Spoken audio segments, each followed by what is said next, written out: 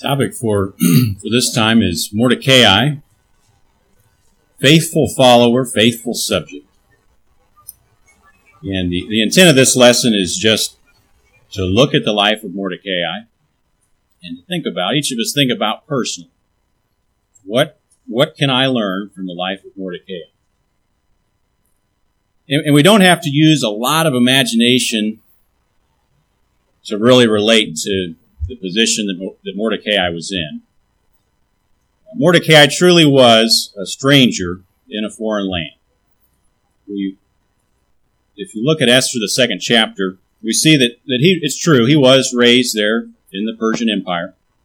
But if you go back just a few generations, his great-grandfather was taken captive by King Nebuchadnezzar, and their family, as with most of the Jews, they were brought there to the Persian Empire, and they were truly living there as strangers in that foreign land. Now, some Jews had started to go back, probably about 50 years before that, but for whatever reason, Mordecai was still there in that Persian Empire. And it's doubtful that he truly felt at home there. And so I wonder if we can relate to Mordecai in that. I wonder if you can relate to Mordecai in that in this world, maybe you really don't feel at home.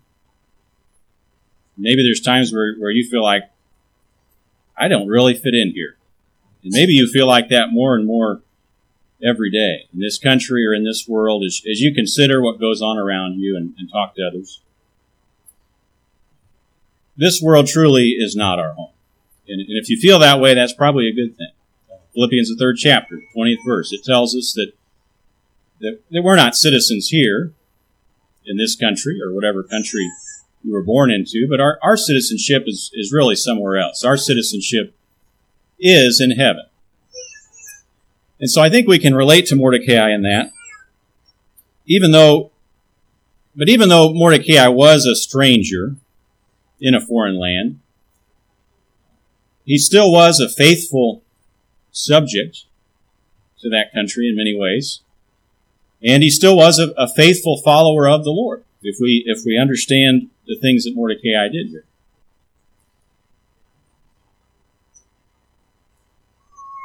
So I'd like to look at really just two things this afternoon. The first one is how it was that he acted as a citizen of this Persian Empire and was still a faithful follower to God, and yet a faithful subject to the Persian Empire. How did he do that? How did he find that balance there? And then the second thing, I just like to look at what examples of faithfulness that Mordecai left us. Just look at a few examples and think about, well, what can I learn from that example? So let's look at that first idea. Because one question I think that the book of Esther and Mordecai especially help us to answer is, how do we live here in this country? How are we supposed to live in this country when maybe we don't agree with everything that we see going on? Mordecai probably had a lot in common with you when it comes to maybe how he felt about the government around him. Just a little background on the Persian Empire and maybe specifically that king. So the Persian king at that time, there's just no indication in the Bible, no indication that he had any faith in the one true and living God, and that he had much of a desire to live that the way God would have him to live. There's just no indication of that. In fact, what religious historical information we have about the Persian king was that he was most likely what they'd call a Zoroastrian, if I'm pronouncing that correctly. That was the common religion of the time. And there was other religion. They kind of celebrated diversity in this culture. And they allowed a lot of different things to go on. Because they had subjected many other kingdoms under the Persian Empire. But one of the religions of this was this Zoroastrian religion. That's most likely what King Xerxes was a follower of. So he didn't his religious beliefs weren't really congruent with Mordecai's. Also, we see that King Xerxes didn't have a lot of conviction, personal conviction for right and wrong. We can look, a lot of his decisions really seem to be made by the popular opinion of his advisors at the time. You kind of go to them and say, hey, what do you think? And they'd give a recommendation, and he'd say, okay, that sounds good to me. He does that multiple times throughout the book of Esther. And finally, King Xerxes was so apathetic to the Jewish religion and to the Jewish God, the one true and living God, that we see he passed a law. He was perfectly okay with just wiping out the whole Jewish nation. He really had it seems that he had no care for those people, at least originally, as we read throughout the book of Esther. So we see the kind of the climate that Mordecai was living in here. And it brings us to that question. Well, how did he respond to that? How did he respond to this empire, this king that he probably didn't agree with? There was probably a lot of thoughts that went through his head, a lot of options he could have done. He probably thought, well, maybe I should go back to Israel. Some of the Jews had started to do that. Again, probably about 50 years earlier, some of the Jews had returned to Jerusalem to help rebuild that. For whatever reason, we're just not told, Mordecai, he decided that he was going to stay here. But that might have crossed his mind. Maybe he thought, well, I'm going to get away from this. I'm going to go isolate myself from this culture, from this king. That was one option. He could have revolted. He could have said, I'm going to lead this revolution. I don't agree with this. I'm going to protest. I'm going to revolt against this government that I'm a part of. There was just a lot of things he could have done. But looking at what he did do, first of all, we see that he stayed. He stayed there for whatever reason. And not only did he stay, but he ended up showing a small amount of patriotic loyalty to this empire. We can look at Esther, the second chapter, verses 21 through 23. And we're familiar with this passage, I think. So what's happening here is there was this plot to kill the king. Two eunuchs they were upset with King Xerxes, and they decided that they were going to kill him. It's my understanding this wasn't an uncommon thing at the time. This just happened all the time. That was kind of the way of. So today we tend to vote people into office. At that time, they just kind of killed them off out of office. And so, this is just how it worked.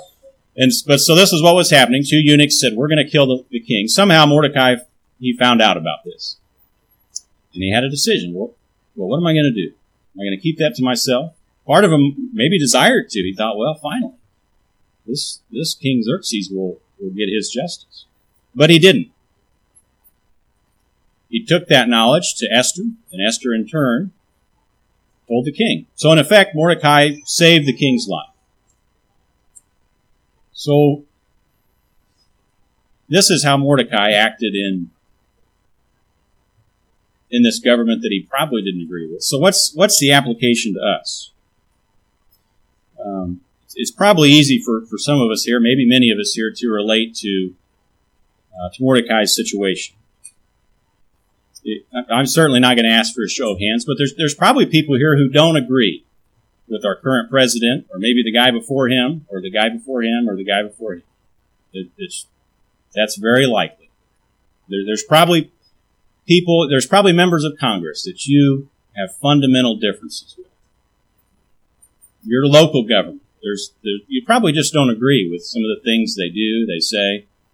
There's probably laws on the books today that as Christians, we just can't agree with these things. Okay, this is a situation that you might find yourself in, similar to that of Mordecai.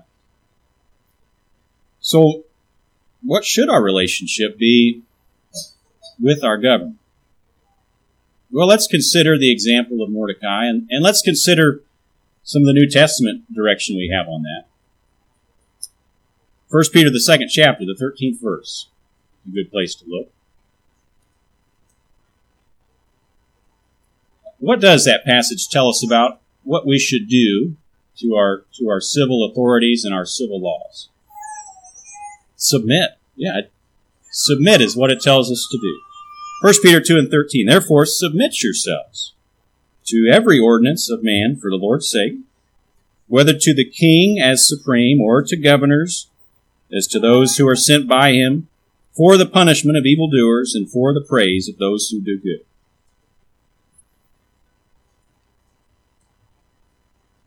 Submit. That's what we're told to do there. Let's think about this. Well, what does that mean, submit? Let's think about this word. So if we look at the original Greek that this was penned in, if we put this into our English letters, it might be pronounced hupatasso.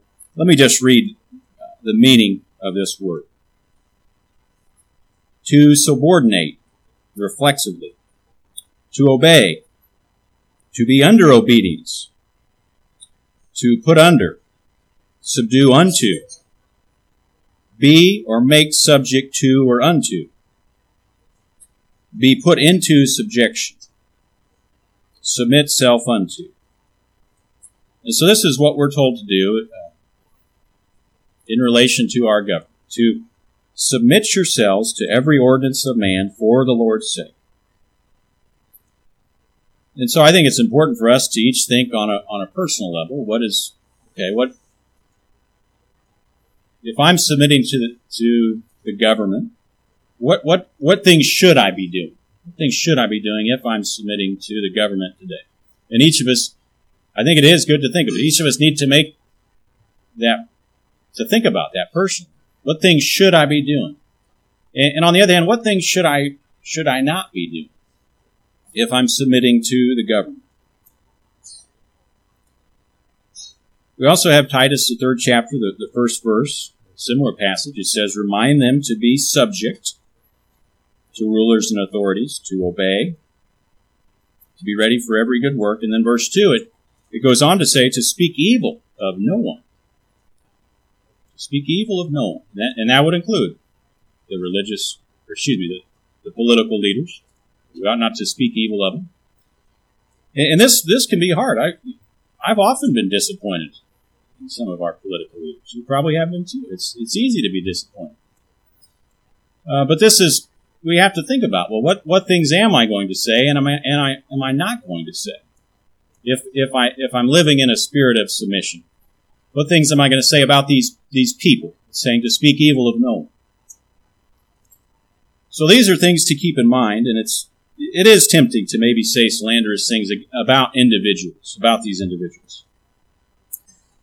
And hopefully we are clear. Hopefully it goes without saying that there is a boundary to this level of submission. Right? It only goes so far. And again, Mordecai is the perfect example of this. Let's look at the 3rd chapter of Esther. Perfect example. So, Esther, the 3rd chapter, the first 4 verses. There was a command to bow down to Haman. That was a command. That was a law, we might say. But Mordecai refused to do this. And I don't think it was an issue of pride. I think it was an issue that as a God-fearing Jew, he knew that was homage due only to the one true and living God. And he purposed to himself that he was not going to do that. He was not going to bow to this Haman. So that's, of course, where that submission is, when it is in direct contradiction to the Lord's command. And there is a difference between what the government allows and also what it commands. There is a difference, I think, that's good to think about. To think about how are we going to behave in certain areas. There were certain things the Persian Empire allowed to happen. But it was when they demanded these things, when they required these things, that's where Mordecai took a stand. He said, I will not do these things.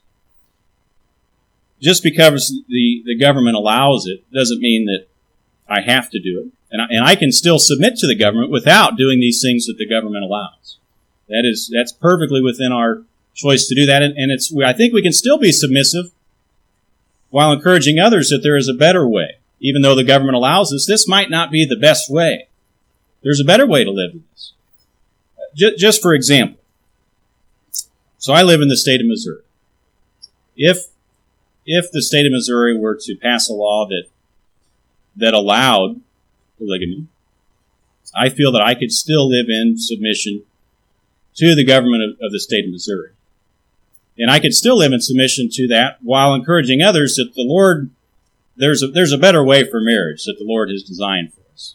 And the New Testament gives us an understanding of that. I feel like I could submit to that government. However, if the state of Missouri said, well, it's required that you have multiple spouses, then at that point we'd have to say, well, no, that's the boundary. At that point we couldn't submit to that. The New Testament seems to indicate that the Lord's design for marriage is for one spouse. So Mordecai is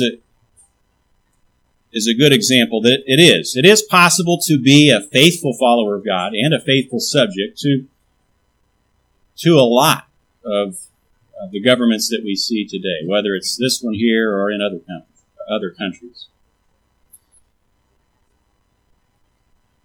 But what was it about Mordecai that made him a faithful follower and a faithful subject? If we consider Mordecai, he was able to not only do both, but to be very successful at both of them. Esther 9:4 says, For Mordecai was great in the king's palace, and his fame spread throughout all the provinces, for this man Mordecai became increasingly prominent.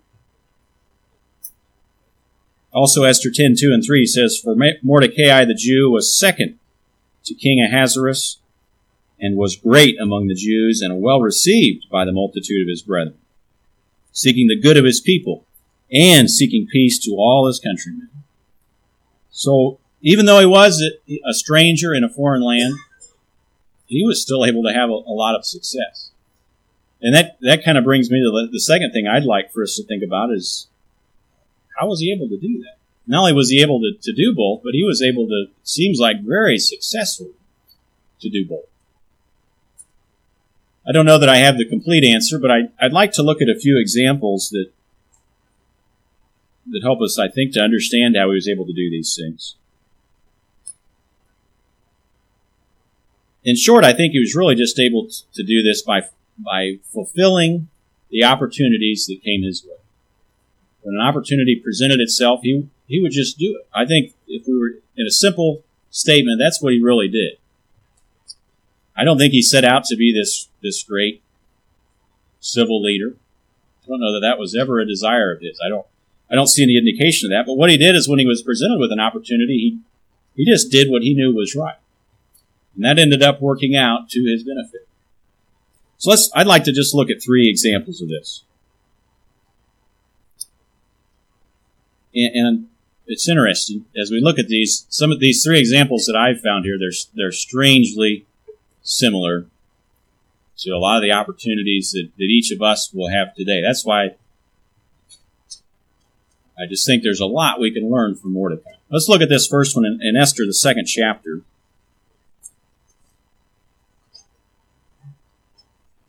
One of the first opportunities we have that Mordecai has is that we don't know the details, but Esther's mother and father had died. So she is now an orphan. And Mordecai is presented with an opportunity. We don't know a lot of the details around it, but he chose to raise Esther from that point forward. A big commitment. This just isn't something where he decided he was going to go volunteer at the local food pantry one afternoon. This is a big commitment. This was the opportunity he was presented with, and he said, okay, I'm going to take this opportunity. We see in verse 7 is where we're getting this from, verses 10 and 11, that Eric mentioned earlier. He continued to care for her. He continued to mentor her, even after she left his home and went there to the palace of the king. He made a long-term commitment to this. And he wasn't necessarily out looking for some opportunity to do this, but it presented itself when Esther's parents passed away. So let's think about what's the example for us? What can we learn from this example of Mordecai and how he took Esther? If you're like me, your mind probably immediately goes to the book of James, first chapter. It talks there in the 27th verse about the pure and the undefiled religion that each of us can practice. James 1:27 says, "Pure and undefiled religion before God and the Father is this: to visit orphans and widows in their trouble, and to keep oneself unspotted from the world." Now, most of us here might not have a cousin whose parents died, and we have that opportunity to take in an orphan. But today, in the United States, it's my understanding that there's over 400,000 children in the U.S. foster care system. Of those, there's more than 100,000 who are currently seeking and in need of an adoptive family. And so there's an opportunity there. I was reading an interesting article just here recently. Let me just share this with you. This was published, this was last November in the New York Daily News. It was also published in ChristianToday.com on their website. It was an article about a couple named Paul and Jeannie Briggs. Let me just read an excerpt from this article. This is a couple who'd they'd made the decision that they were going to adopt several children over the course of their life. When we think of large families, we might think of 5 or 6 kids. But the Briggs have surpassed that figure several times over. In fact, their family is so big, it trumps the 19 kids and counting Duggar family by a long way.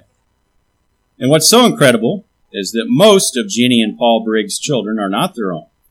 While they are parents to 5 biological children, 29 of their children are adopted. The result is a truly international family, with the adopted children coming from Mexico, Ghana, Russia, Ukraine, and Bulgaria. What's more, many of them have medical problems or learning disabilities and were regarded as hard to place by the adoption agencies, the Daily News reports. Now, it'd be careless for us to all say, all right, we all should adopt 29 children. It'd even be careless to say that we all should adopt one.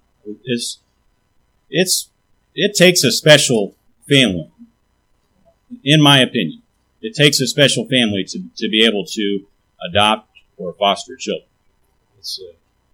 It presents itself with a lot of challenges.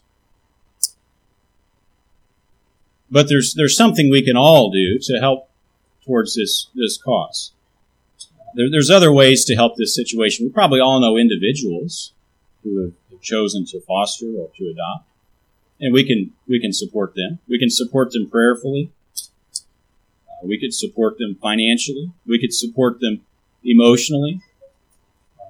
We could encourage them. We could serve them in dozens of ways.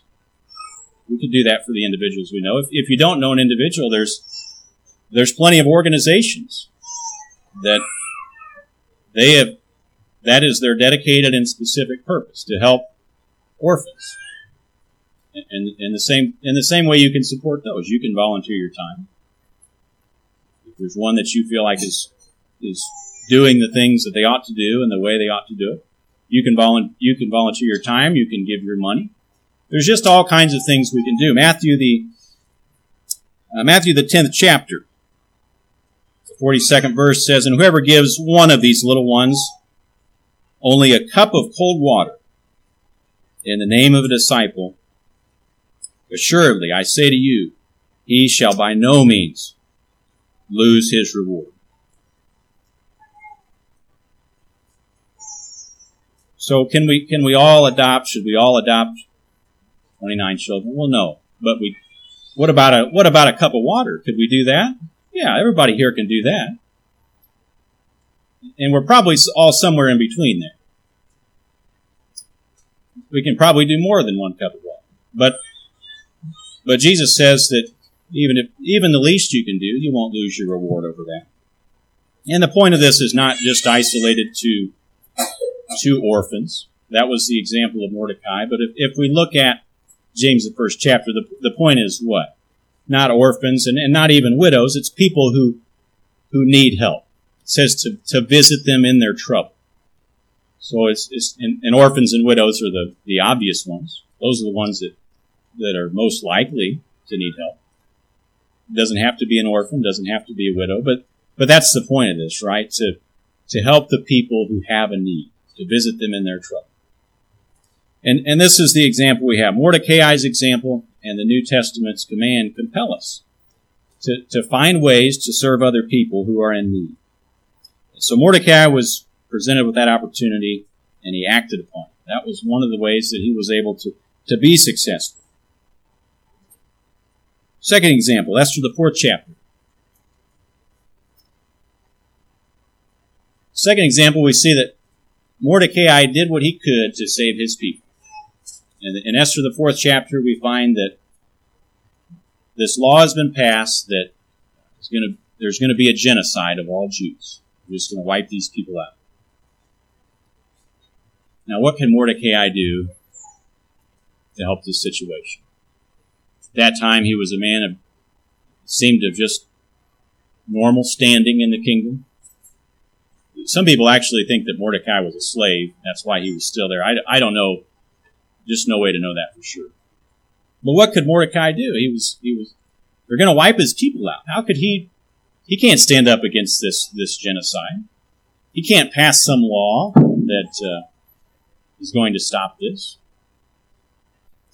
Yeah, there's a lot of things he couldn't do, but he didn't want to focus on the things he could not do. He thought, well, what can I do? There were a couple things that he could do. Esther, the 4th chapter, verses 13 and 14.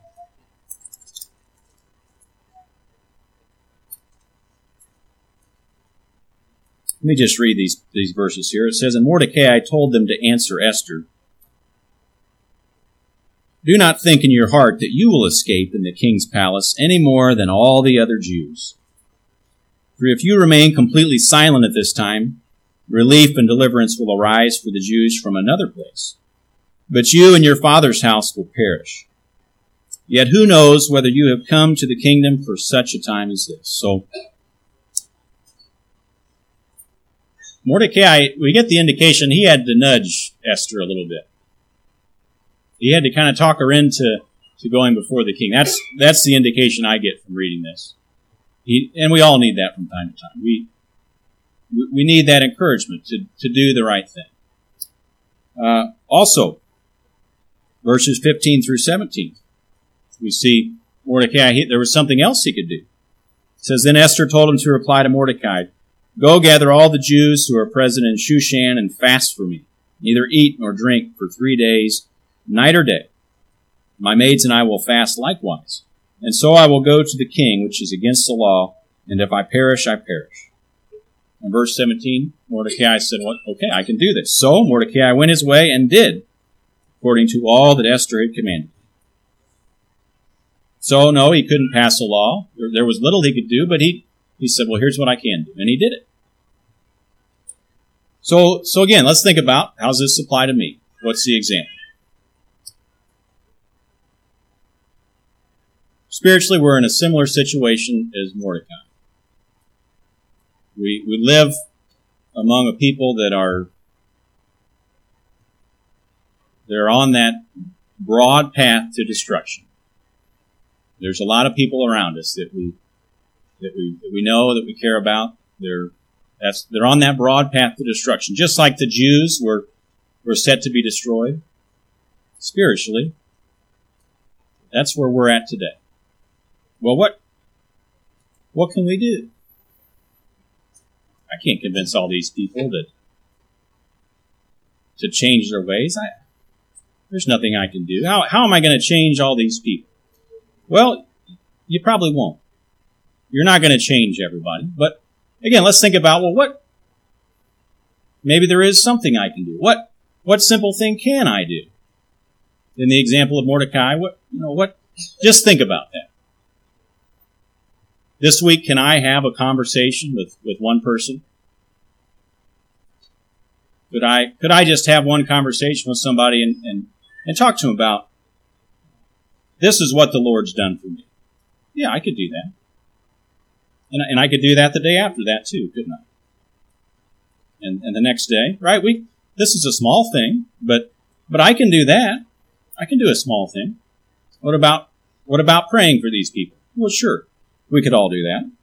So this is the example we have from Mordecai, that when it comes to the salvation of others, there are things that we can do. There's small things that each of us can do. Last example we have from Mordecai. Mordecai rejected the cultural norms of his time. And he did what he knew was right. Again, back to Esther, the 3rd chapter. There was a law passed that all should bow to Haman. And Mordecai had that decision. What am I going to do? Because he thought to himself, well, it'd be easier to bow to Haman. It is nice to fit in. Everybody else seems to be doing it. And I don't want to be different. And even if I did bow to him, I wouldn't mean it in my heart.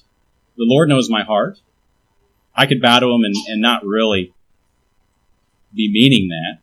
These are things that he could have thought. We don't know. Speculating, okay? Just based on maybe how I would think, right? So, but what did he do? Well, no, he didn't do that. He didn't say, I'm just gonna do this to fit in. He made a stand. He said, I'm not going to do these things. And again, we don't have to think for long at all to think about, well, how does this apply to me? There's a number of societal trends, fads, norms. There's a number of things that are normal that just fly in the face of Christianity. Well, what are we going to do? Are we going to fit in, or are we going to say, no, are we going to do what Romans, the 12th chapter says? Don't be conformed to this world, but be transformed by the renewing of your mind. When it says world there, do not be conformed to this world, it's not talking about the globe that we live in necessarily. It's talking about culture. That's what that word, if we look at what it really means. Don't be conformed to your culture. That's what that passage was telling those people. Don't be conformed to your culture, but be transformed. Be different. And so we don't have to go out and purposely think, well, what am I going to do to be different? I'm just going to be different. Well, that's not the point. The point is, if you're taking the Bible seriously, you will be different. You don't have to think of, well, I'm going to do something goofy, so I'll be different. The point's not just to be different for the sake of being different. It's if I'm following God's word, then I'll be different. I'll be changed. And people will notice that. And people notice that. If we look at, again, just back to this example, here in the 3rd chapter, it caught people's eye. And then that's how Mordecai ended up getting in trouble. People came to Haman and they said, hey, he's not bowing down. And then once Haman found out, he got really upset. And so people will notice. They'll notice that, hey, this guy, he's doing something a little different. So the point is, do not be conformed to this world, but be transformed. These are just 3 examples that we have of Mordecai and how he acted, what led to part of his success as a faithful follower and as a faithful subject. He helped his orphan cousin. He helped to save his people, and he stood up against the cultural norms of the time. He did what he could. That's the overall point. He did what he could. And I again present that point to you as we close. Just do what you can. As the opportunities come to you, just do what you can. Again, back to Matthew, the 10th chapter, the 42nd verse.